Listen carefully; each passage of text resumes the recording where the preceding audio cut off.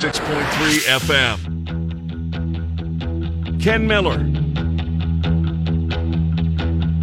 Trent Condon. Miller and Condon on 1460 KXNO. And now on 106.3 FM. All right, good morning, everybody. Welcome to Miller and Condon on a Monday, Des Moines Sports Station, 1460 KXNO, 106.3 on the FM dial. Trent Condon, Ken Miller, we are with you for the next couple of hours as we return here to local sports. And glad you're with us, at least for a portion or perfect world for all of the next couple of hours. BMW Des Moines guest list looks like this. Bottom of the hour, 10:30-ish. We'll get our friend Dave Sprau in here. We put Dave early during basketball season. It's much easier for him to jump on Zoom for the Iowa State media press or the press conferences. So that's why Dave will be up first and has been during basketball. When football rolls around, it kind of reverses with Campbell going late. But anyways, that's Dave Sprau, 10:30 on Iowa State. And their Oklahoma game, and of course Baylor tomorrow night as Baylor gets set to return to play. So we'll talk Cyclone athletics at the bottom of the hour. Kerry Miller's from the Bleacher Report. He'll talk college basketball on a national scale at 11:05. I'm sure Ohio State and Michigan will come up. What a basketball game that was yesterday. And then Scott Dockerman, who wrote a terrific piece on Justice Sullivan. Is that his first name? I want to get it right. Yeah. Justice, right? Jake Sullivan and Jake and his wife Janelle, adopted son from Ghana. Really good piece. And we'll talk to Doc about that. Of course, he was at Carver when Luka broke the record and, more importantly, beat Penn State. What looked for a while that maybe they wouldn't beat Penn State, or what turned to be an historical day. But all things ended well for the Hawks. Luka got his record. Bohannon got closer to his. And the Hawks put one in the win column and buckle up, because here comes Michigan on Thursday and Ohio State on Sunday. Boy, oh boy, it's going to be a terrific final couple of weeks of this regular season, is it not? How are you? I'm doing well. Good weekend, and state wrestling in the books. One down, two more to go on the high school front. Was Saturday night as good as advertised? I mean, you loved the night. You like Friday better, you said. Yeah. Well, both of them. They were with excellent. Limited fans. Mm-hmm. Did it matter? It did. I mean, you just didn't have that same roar, the murmur. Centerville wrestler Matthew Lewis became the 29th four-time state champion in state history. How about the kid who lost 4 straight? Yeah, that's a blow. I mean, good for me. Mm-hmm. How did you? I'm sure there was media avails after the game or after the match for him. How's he doing? Yeah, probably all right. Yeah. Is he the first to do that? Yes, I believe so. That story, something unthinkable, right? Yeah, there's kind of like the Buffalo Bills. Right, that ascension that you're kind of used to at the high school level and just never to be able to break through. There's a young man, in fact, that from Osage, my hometown, that wrestled Lewis, who became a 4-timer. Had the lead late in it. Lewis got the reversal and the win late in the match, but freshman year, lost in the championship. Sophomore year now, just lost in the championship. And you hope for him that he's not heading down that road, because to get to that point, to do it so early in your career and never to break through. But didn't have that same kind of roar that you see with the 4-timer. It's such a great, cool experience. Everybody standing and applauding at the same time. And then when he gets on the award stand, about usually 15, 20 minutes later is when the weight classes come through, and seeing him and the applause that you get in. It was 5,000 as opposed to 14,000. It just wasn't the same as what you're used to. But overall, a lot of fun. Team races. Waukee gave a heck of a run in the end. Still too much Waverly Shell Rock. But it was a great tournament. Really was. And I think the event staff, the Boys Association, who, I get on from time to time, they did as well as possibly could be imagined during all of it. People wearing masks. I saw compliance to the nth degree. I was a little bit surprised by that, to be honest. I didn't know if that was going to be the case, and if you're going to see, ushers having to come over and talk to people. Wasn't the case. People were there, they knew the rules, and they followed the rules. Iowa nice. Yes, great to see that. Absolutely was. Well, great to see Luka Garza pick off the record yesterday, Trent. I'm glad he missed the free throw. I really was. maybe not glad's not the right word, but you know what? Do you want to see him sitting on the charity stripe, knocking him down and breaking the record that way, or doing it the way that he did? Bohannon getting the assist on the record-breaking basket, so good for him and good for the team. Joe Wieskamp started the second half, propelled them back into that basketball game. I thought, he was incredibly quiet in the first half, but boy, oh boy, did he come out with a message in the at least the beginning of the second half of the basketball game, got them right back into it. A lot of positives from the game, none more so than 55, who is now the all-time record scoring leader in the history of the program. Quite an accomplishment. Yeah, he had said after the game that he had never airballed a free throw before. Oh, did he say? Yeah, and he airballed that one. Was he tight? Did he say the reason behind it? It was in his head, he said. Yeah, he said even the first one that went in, he said it felt awful coming off of his hand, and maybe that even went further to getting in his head. But came back, got the bucket, and you're right. I think a very apropos way to break the record, the way that he did it in the assist from Bohannon. It was a game that it looked for the longest time it was just going to be one of those nights for Iowa. Now, you can say, is it a look-ahead factor because of what they have on tap this week on the road at Michigan and Ohio State? You can make that argument. It's a Penn State team that plays weird. Defensively, it's the same style that we've seen for a while. It's the clutch and grab of Wisconsin and Michigan State. That's how they play on that end, but they couple it with just chucking three-pointers. And if they get hot, and we've seen that this year, when they get hot, they can beat anybody, well, maybe short of Baylor and Gonzaga, but they can beat anybody because of the volume and the number of three-pointers they shoot. And for a while, the big guy hit a couple of threes early on. He came in shooting like 26% from deep. Like, all right, here we go. Yep, one of those days. After a 19-6 lead, they come roaring back right away, and a couple of big runs for Penn State in the first half. Iowa finds a way, and finds a way to win a game in a different fashion. They didn't win this one 98-91. It was a grind-out kind of game. Is this team evolving, becoming better? Defensively, for sure. And winning more ways than just outscoring people. I think so. They're clearly more committed to playing defense.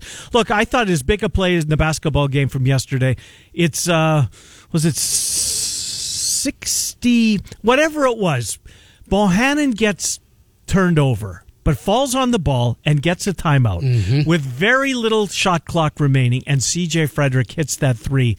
I think moved the score to 71-60 at the time, so it's 67-61. Bohannon brings the ball over the timeline, nearly gets the ball stripped, falls on it, but the only thing he can do is call timeout. He's granted the timeout. And with precious few seconds left on the shot clock, here's C.J. Frederick. Boy, he had a game yesterday. He really and truly did. I don't think that Iowa wins if he doesn't play yesterday. Not just because of the points that he got. You take them off the board. Somebody you'd like to think would have picked up the slack. But he was as big a reason that Iowa won the big game, and I thought that was a huge, huge moment. Now, conversely, Joe Toussaint, that sequence that he had, Trent, when he missed both free throws, then what did he do the next time? Turn the ball over underneath the basket and then gets charged with an offensive foul. Yeah. I mean, that was as bad of a bang, bang, boom when Penn State's getting back in that basketball game. But other than that, man, it's hard to pick nits. It was great to see. It's just disappointing, as everyone has said, that there were 15,500 or whatever the capacity is that was there to see Luka break the record, because it would have been one of those moments that if you're a Hawkeye fan, you'll always remember, and always remember being there. And would have been a whole lot of bunch of those tickets that would have never seen the floor or the trash can. Those would have been keepsakes. You mentioned, do we still do tickets, or are they all electronic? It's moving past that anymore, unfortunately. So to Toussaint and the importance of C.J. Frederick, which I think you're exactly right. Without Frederick, and because of the way the guards are playing, the backup guards, Toussaint's giving you nothing. Perkins and Ulis probably not ready still. I want to get into Perkins' play because I didn't. Go ahead. Yeah, because anyways, go ahead. I do want to bring it up because I didn't see what everybody else saw. But one of the things we talked about of this team is the depth that they have. And we've seen those guys come in and give stretches. But Toussaint's in such a funk. Can you be happy with him going out there and giving you, say C.J. Frederick gets 2 fouls, or goes out, starts a game, and foot's just not a go. And he gets pulled 2 minutes in the game. Yes. And we've heard that with this injury, with the plantar fasciitis, that it could just go, just like that. If that happens, how are you playing? Is it Toussaint right away? Is it let's go with Ulis or Perkins and keep Bohannon at the point? Mm-hmm. What direction do you go knowing? I think that's it. Or do you go big and just go the other route and say, all right, Wieskamp's going to be your 2, and you go that direction, along with Connor out there. Uh-huh. You kind of head that way. So there is some still mixing and matching that you can do, but the way the backcourt is right now, I think that's a concern. It's a concern. He just needs to slow down, Trent, I think. He's like he was out of control yesterday. Mm-hmm. Slow it down just trying to do too much. I thought so, too. They're going to need him. But look, it was a terrific day. It all turned out well, and now we wait for Thursday night when Michigan comes to town. And boy, that was an entertaining basketball game yesterday. Not comes to town, but you get my point. Going from that to what we saw starting at 4:00 in the Iowa game. Look like two different levels of basketball. Those are two really good Big Ten teams. Yes, they are. They really and truly are. That was a fun game. Coaches chirping at each other in the game at one particular juncture. Now everything was forgotten after the game very quickly, as you knew that it would be. But it was a fun day yesterday. Capped off by a little puck late in the night. Lake Tahoe was terrific. My Jets were even better. That was way, way late into the night, but the visuals from Lake Tahoe. Now, look, it was disappointing that it was such a sunny day that they had to back it up a little bit. But I think that it accomplished what it was meant to do, and it was fun to watch. It was fun to watch. The game yesterday was not very good, but not overall pretty good Sunday, pretty good weekend of sports. State line, Nevada. Yeah, it's right on the state line. Yeah. I mean, one part of it you can gamble. The other part you can't. No go. Right. So I just saw a little bit of it. And I hope you watched last night, because last night was really cool. It did. And there were just a couple of those shots. And there's something about these outdoor events that do it for me. Not a big hockey guy, but till the playoffs, you get into it in the playoffs. Yeah, and that's what it is. And I need a local angle. I need the Blackhawks, or more importantly for me, the Wild to be good and to make a run to really get me into it. But the visuals of the outdoor. What was the first official outdoor game? Was that probably 15 years ago? What was the first official outdoor game? That's a really New Year's Day. Yeah, it was always on New Year's Day. Right. Now, I remember Buffalo because it was snowing, and Sidney Crosby, I think, got the winner. Uh-huh. Was that the first? No, there had to be something before. 2003. It took place November 22nd at Edmonton's Commonwealth Stadium. Yeah, that's where they play football. Against the Canadiens. So that was 2003, the first one. How about the first one in the States? Yeah, let's see here. We had a college game in 2003 that actually started this, and that was the Michigan State game that they played at the Big House. I remember that. They played an NHL game there, too. Did they? Yep. And then, all right, we get to NBC when they jumped aboard 2006. The inaugural Winter Classic game, here it is. January 1st, 2008. And you're right, Buffalo Sabres hosting the Penguins. In a driving snowstorm. Yes. For the final, in the third Great period. call. Yeah, unbelievable. All right, so Iowa State, look, Trent, they were getting beat by 21. Mm-hmm. For those of us that stuck with it, it got a little bit better. Congratulations. Yeah, because I can understand. You've just had enough, right? Here we go again. It was going to be a blowout. But who I thought played his best game of the year for sure? I thought Trey Jackson was really, really good in this basketball game. He was involved at both ends of the floor. He was guarding. He didn't score a ton. What did he finish up with point-wise? 6 points. But Johnson and Walker didn't see the floor in the second half. And Trey Jackson came in, played his best minutes, I thought, of the season. Condit he's getting better again. Harris was good. Rasir Bolton's going to give you what he does. Coleman Land's he's going to take out a boatload of shots. Some of them are going to fall, and he's going to end up in double digits. But the fact that they came back, now they didn't seal the deal, and I sound like I'm at a Dan McCarty press conference when you win the second half. I get it. That's where this program is at right now, at least for a couple more weeks until the season ends. I was going to say, and there's a change of code. I've heard from two people this weekend. Yeah. It is not fait accompli. Oh, really? I don't believe it, but I was told you're going to be wrong. The money is difficult to get past. I guess that he's going to get a pass in the COVID year. I don't believe it, because there's going to be people back in the building. We'll save that for another day.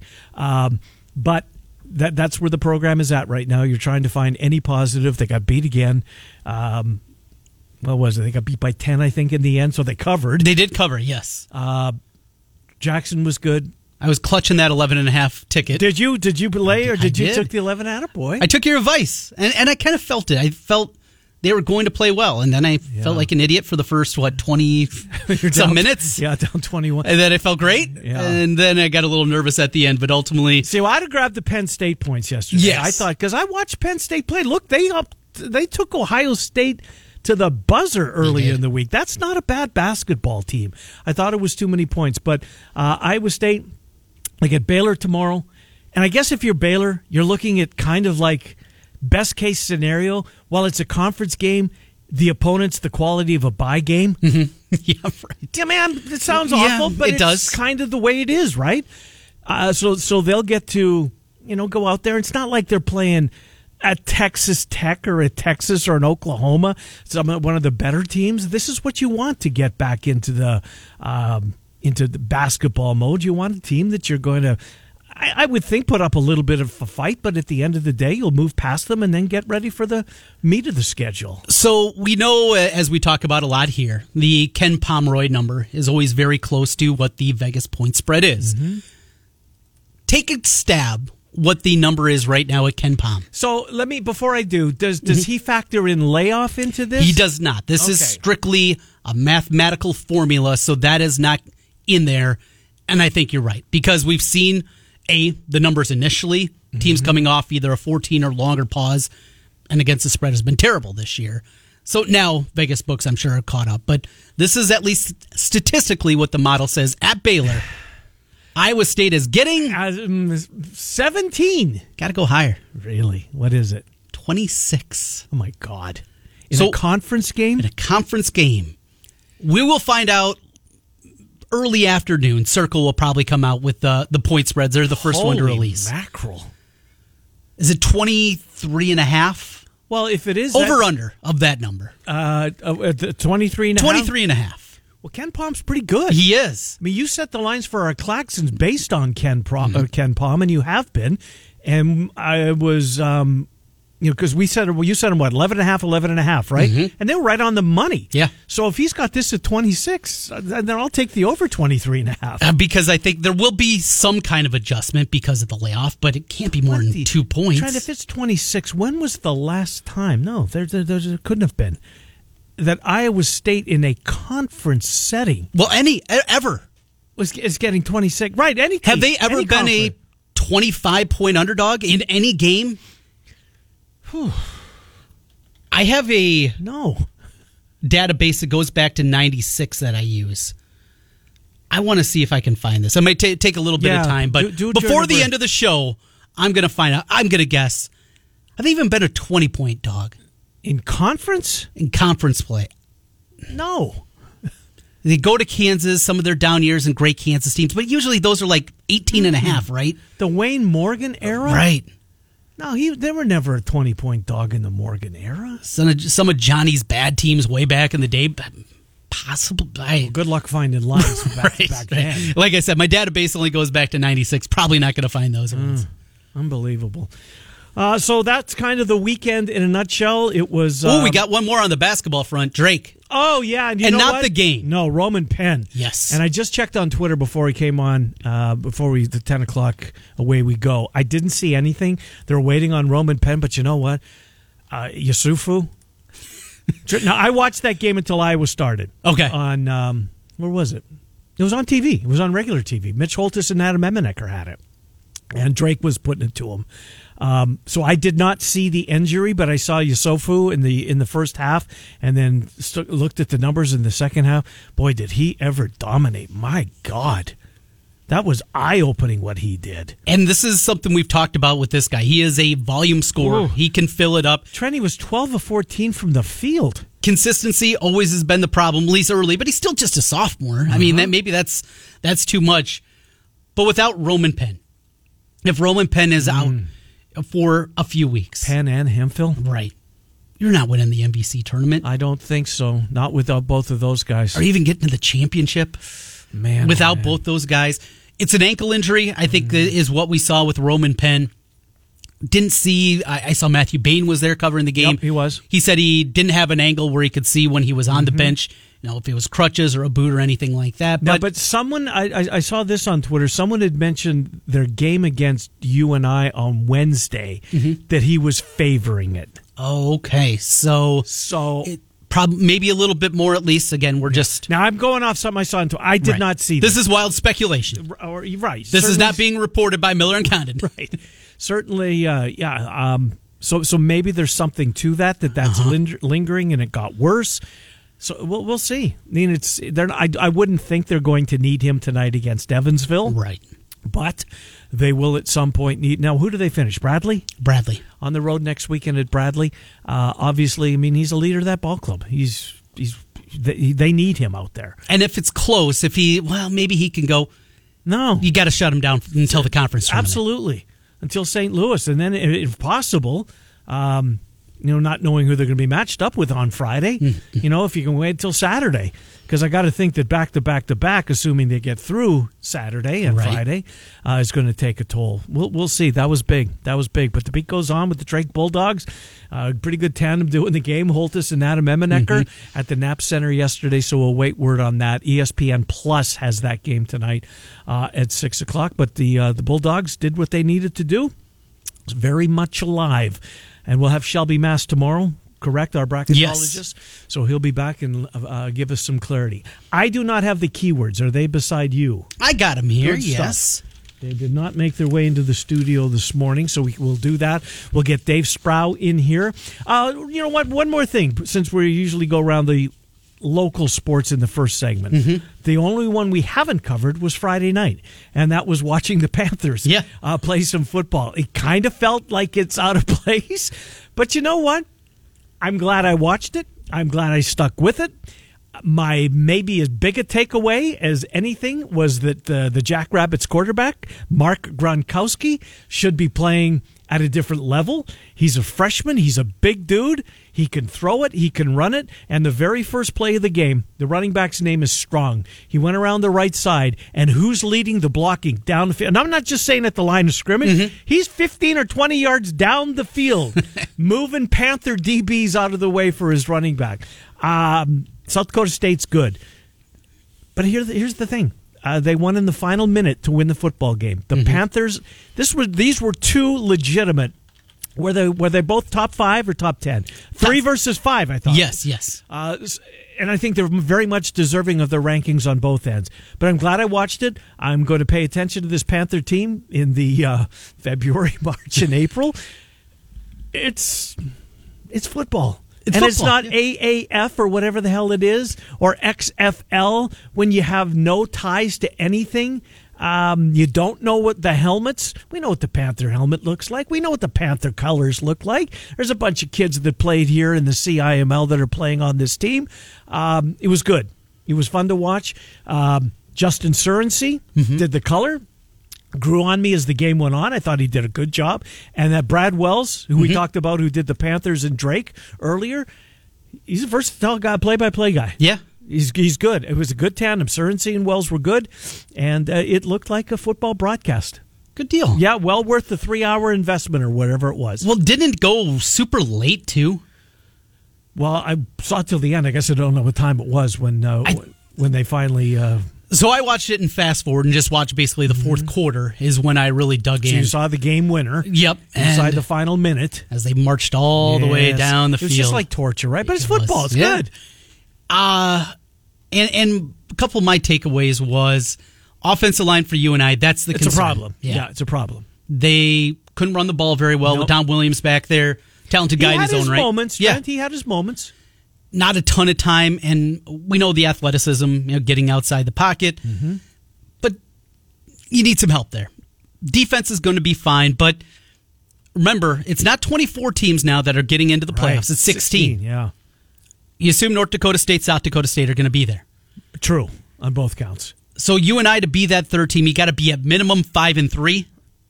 You feel pretty good. And on paper, you're putting an L and pencil down in that North Dakota State game. So, and who won yesterday, by the way? I couldn't find it. I couldn't either, yeah. I looked on ESPN Plus. I couldn't find it. Didn't find the overflow. Zeb Nolan, not a great game. He 9 of 18. Did he go the distance? 74 yards in the victory for the Bison. Yeah, played the whole time, though. Didn't they get a transfer from the ACC? Did they? I thought they got a quarterback transfer in from the ACC. Not going to be for long. Well, that's they beat Youngstown State. That's UNI's next opponent. They'll go out to Youngstown on Saturday morning at 11. The other thing I was surprised by is we haven't seen these games getting picked up more by yet an ESPNU, an FS1, an FS2, Marquee Network, whatever it may be. Now, I know they already have a lot of things on their programming schedule. That's where the Drake game was, by the way, yesterday on the Marquee. On Marquee. Yeah. But you would figure at this point that they would be looking to add football content. Yeah. We know football's king.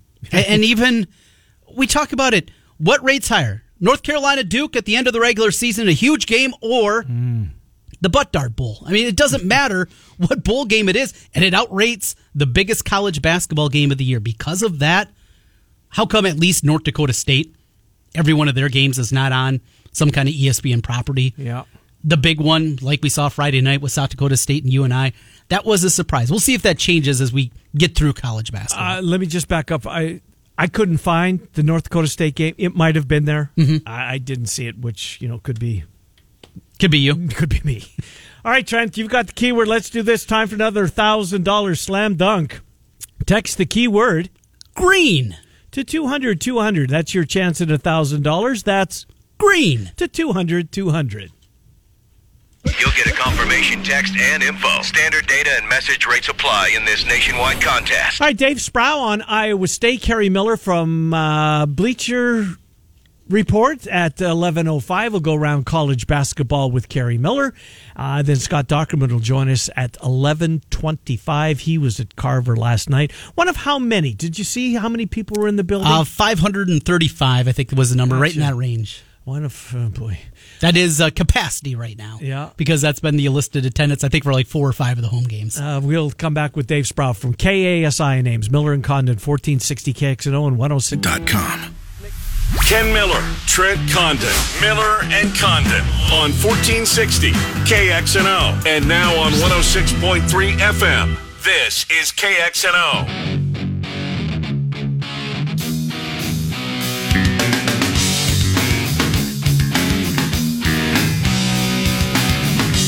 Hi, Miller and Condon, Des Moines Sports Station, 1460 KXNO, 106.3 on the FM dial. Coming up in hour number 2, we'll have another keyword for you.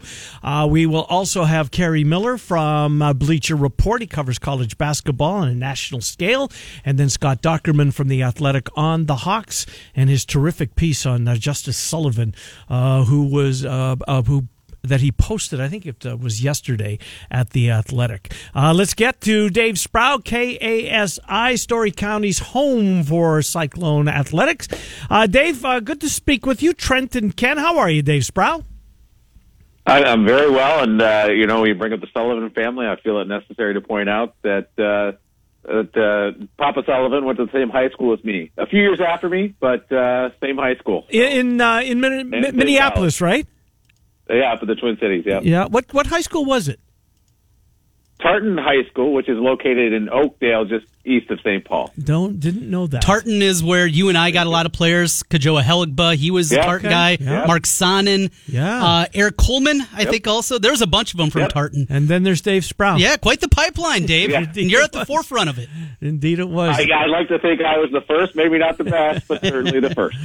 Good stuff. Well, let's get to back to Saturday. Iowa State falls down 21, and then they start chipping away a little bit, Dave, and I get it. We're at that point now where, McCarney in the down years, you're winning the second half, which was a talking point at a number of press conferences. But look, they just as easily could have thrown in the towel. Steve Prohm switched the lineup around in the second half. Walker and Johnson didn't see the floor. Trey Jackson did, and I thought it was by far Trey Jackson's best minutes of the season. Would you go there?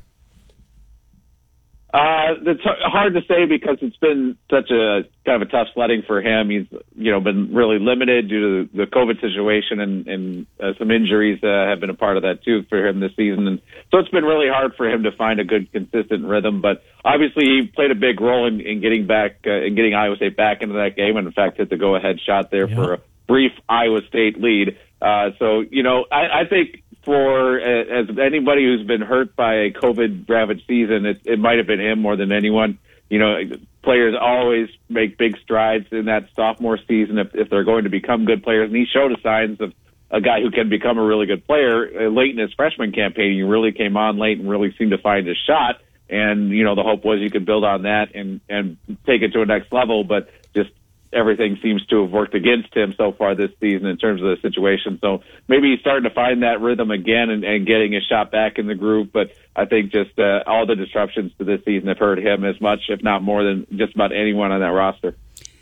Jalen Coleman lands. He is a volume guy. He can get shots up.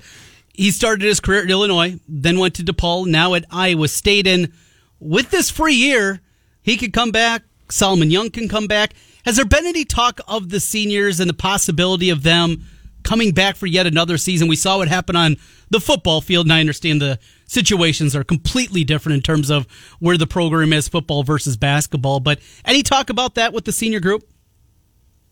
I haven't heard anything yet about that, but that conversation might come up later in the week. Saturday is the last scheduled home game, and even if the Texas game gets rescheduled for Hilton before the season ends, I would imagine they'll go ahead and do senior day stuff with that TCU game, senior night, I guess it would be, since it's a 6 o'clock tip. And maybe, that might come up leading up to that game, because I would imagine even if guys are thinking about coming back, they'll probably still go through the senior year ceremony and all that, just to make sure that they get that opportunity to take care of it, and then they can maybe make a final decision after that. But I'm sure that'll be a topic of discussion maybe later this week.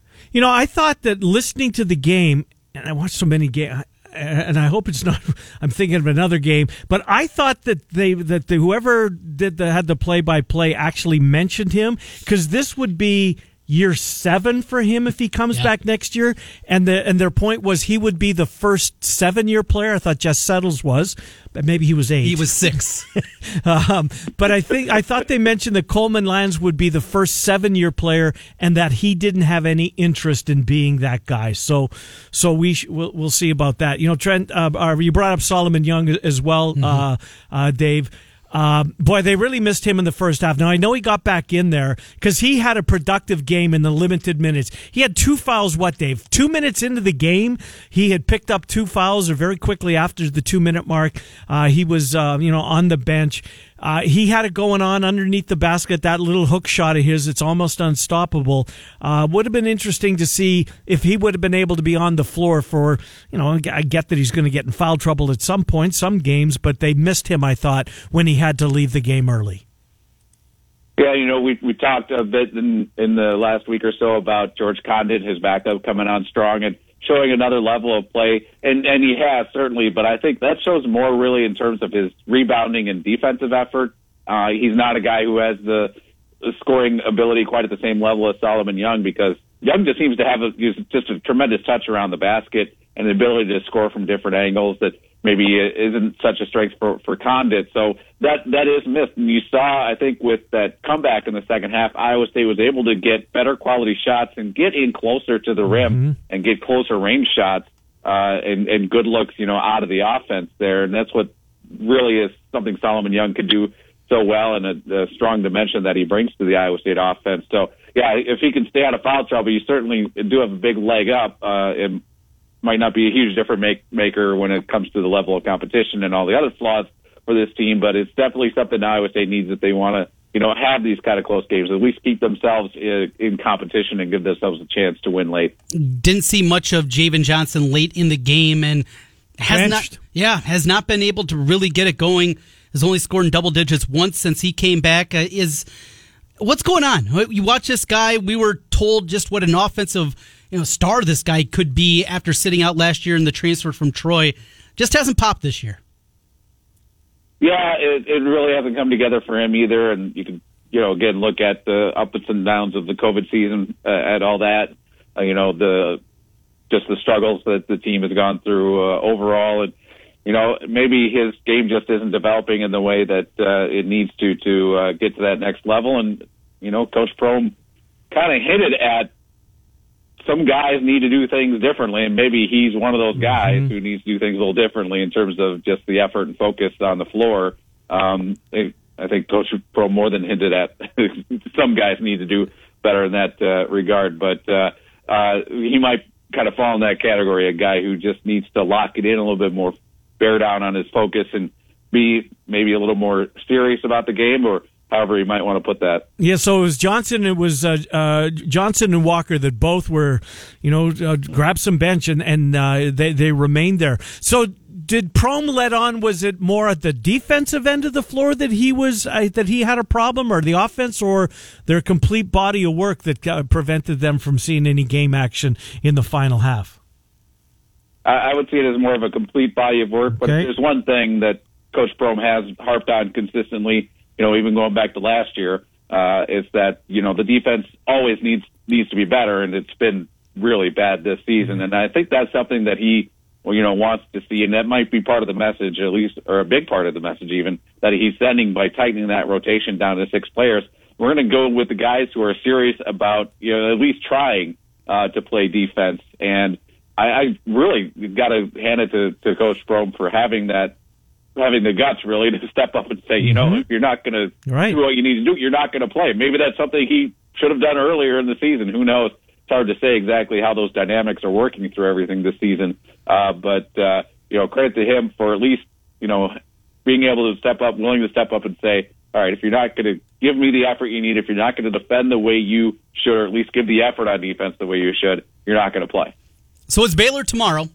Baylor coming off a 21-day pause. A Baylor team that was trailing with 10 minutes left to Iowa State. Yep. Confidence at the very least. Look, you're going to the undefeated second-ranked team in the country, and you haven't won a conference game, but the way they played the first time, maybe some kind of shot in the arm? It's hard to say. It feels like a long time ago now. It does. For that game in of itself. And the thing that is going to be really striking to watch is just that 21-day layoff, as you mentioned with Baylor. I know they've been back at practice for a little bit now, but the fact that they haven't played in 3 weeks tells you they might come out a little shaky, to start with. Either that or they're going to have just a ton of energy all pent up, and they might try to, score every basket they can and try to get out to an early lead. But you would think that Baylor would probably be a little bit rusty, at least the outset, and that might be the thing that opens the door for Iowa State, because Baylor they were not very sharp. In all honesty, in that game against Iowa State so long ago.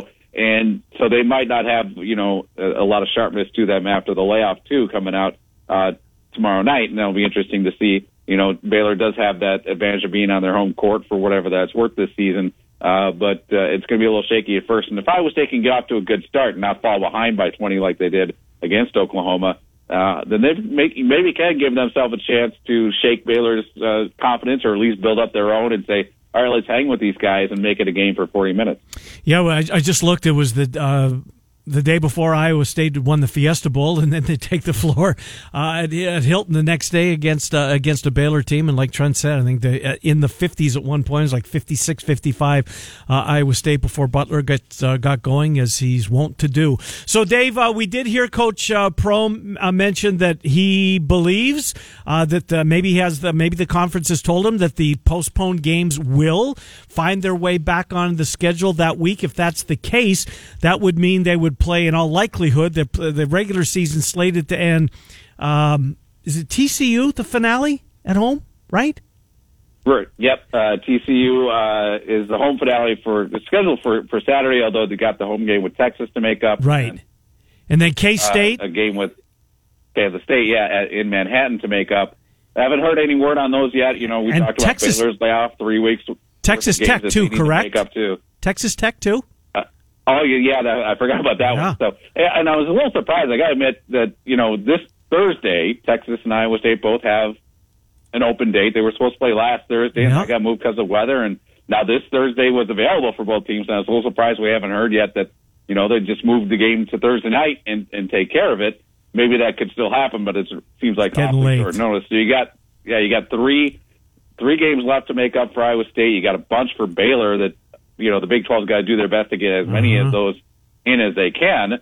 And so they're either going to have to pack a lot of games into a short span or, forego some games here and there. And, Iowa State, Kansas State might be a proper candidate for a game that might get skipped. So we'll wait and see. I think, I'm sure the Big 12 is somewhere in a dark basement or somewhere. They got some smart people down there trying to work out the schedule, I'm sure, and trying to get every game in as much as they can, first and foremost. So we'll see how they work it out. Yeah, that's a great point because, and Trent brought this up. I didn't realize how the Big Ten seemingly was paving the way for Michigan while punishing Nebraska at the same time. I mean, the Huskers played 7 games in 11 days, Dave. They had a prolonged absence away from the floor as well.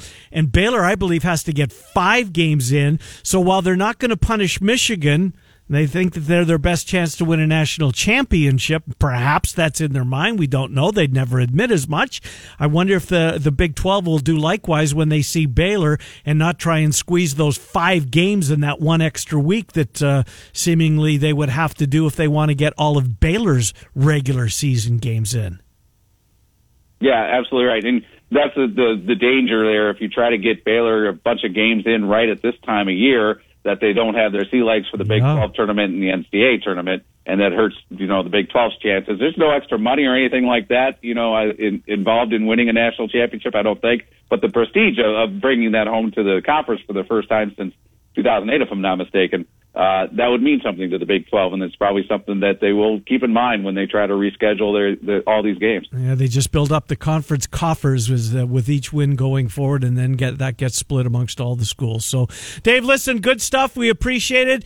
We will talk to you on Friday as we'll head into the weekend. Thank you, Dave Sprau. Appreciate it. My pleasure. Good to talk to you, Dave Sprau, KASI 1430 on the AM dial. It's where Iowa State plays in Story County. Yeah, there was one particular juncture in the game is starting. Iowa State led, then Oklahoma had come back, and it was still a relatively tight game. And there was one matchup. It was Reeves against Harris. That's not what you run. That's not optimum. The 5'9" guy out there. Right, so trying to guard him, and he just raised up, and I don't even have to, if he left his feet, to shoot over top of him. So we posed the question earlier. Ken Pomeroy has Iowa State a 26-point underdog tomorrow. The point spread will come out officially from Vegas this afternoon. I have found a database going back to 1996. The last time Iowa State was a 26-point dog or bigger. We'll let you know on the other side. Oh, a tease. That's a tease. I'm not going anywhere. I hope you don't as well. 1460 KXNO 106.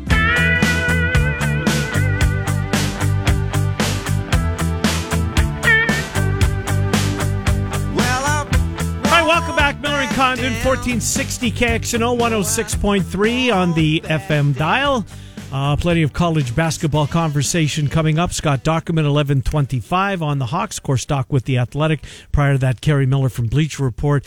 College basketball in a national perspective. But, Trent, we went to break with you doing a little digging. Potentially, Iowa State, if Ken Palm's number is right, will be a 26-point underdog against Baylor tomorrow. 26 points, and your database that you go by or have found goes back to 1996. Yes. What did you find? So I found no instances where it was 26 points or more. In fact, the largest number, the biggest underdog Iowa State has been over these now, how far are we going? 25 years. Yep. Is 23.5. There have been 7 instances during the last 25 years where Iowa State has been a dog of 20 points or more. When was the last time? 2010. That would have been the final Greg McDermott season. I'll give you a guess who they were playing. Kansas. Yes. Right. And they covered. Okay. They were a 20.5-point dog, and they lost by 14 in that one. Go through these 7 games. 6 of them were against Kansas. The other one, a non-conference game that was played in December against Ohio State. The Ohio State team with Greg Oden, and Conley, and that group coming through. Pretty good. And they were a 22.5-point dog there. Only lost it by 19. 4-3 against the number, though, when favored by 20 or more. When getting points. 20 or more. That's ridiculous. So do you think that is 26 a fair number? Do you think that's where Circa will be? I would think so, right? Coming off what did you say, a 3-week break? Mm-hmm. I think the second is the last time the Baylor played. Jeez. Super Bowl weekend. Super Bowl weekend. Feels like, isn't time so weird over this last about year? In what respect? Where you hear about something and feels like so long ago. Yeah. And it was either months or weeks or whatever it is. I think the weeks are flying by. You do? I think absolutely. I blink and it's Thursday. So inside of the week, it goes really fast. I think it does, yeah. Yeah. I don't have time to even think about that most of the time. Yeah. This is the busy time of year for me. Through March. Well, you got a week off this week. You still got some hoops to determine who's going to get to the well, right? And we will be in Johnston tomorrow night as the Dragons look to punch their ticket on the girls' side against Indianola. Really good matchup there in 5A. So that'll be our basketball game on the girls' side tomorrow night. And keep your eye out. More coverage later in the week as well. Good stuff. You know what? I want to ask you this. Sound Off comes up with these goofy polls, right? But sometimes they come up with one that gets people talking. And I think this was the case yesterday. Like, it's a ridiculous poll, the knockout thing. But again, it does what it's supposed to do. And that gets people going back and forth. One of the GOAT... Tom Brady, Gretzky, Jordan, or Wood. One of them has to go. Which GOAT you going to knock out? Knockout. So I can only keep 3. You can only keep 3 GOATs, Trent. Jordan, Gretzky, Tiger, Brady. It's Gretzky.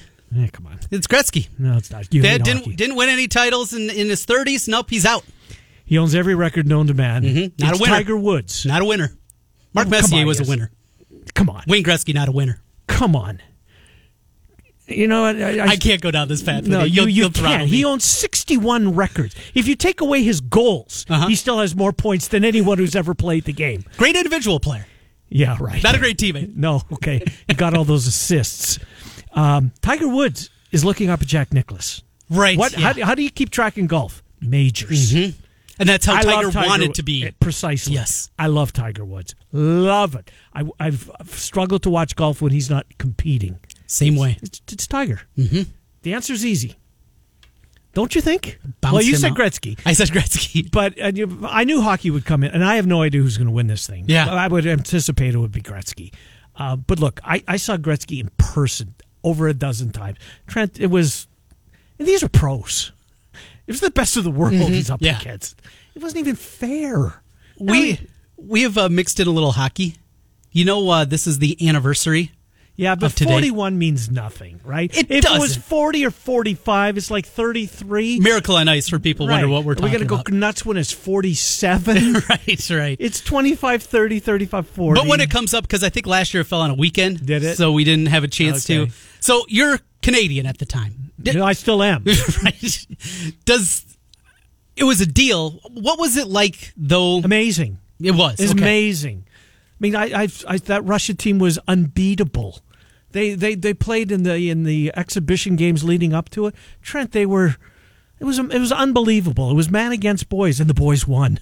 I think I saw during pool play they played Canada and beat them like 6-4, something like that. Could have, yeah. I don't think the pros were there. I don't think that the NHL players were there. The Russian pros were, the Soviet pros. They all are. Yeah, right. It was unbelievable. Yeah, that was an amazing day. But then it wasn't over. They still had to go back. They still had some work to do, and they did. That wasn't for the gold medal game, though. Do you believe in miracles? That's what not everybody, but a lot of people think that was it, and they played the anthem and get the medals around their neck. Hour 2 coming up. Miller and Condon, 1460 KXNO, 106.3 FM.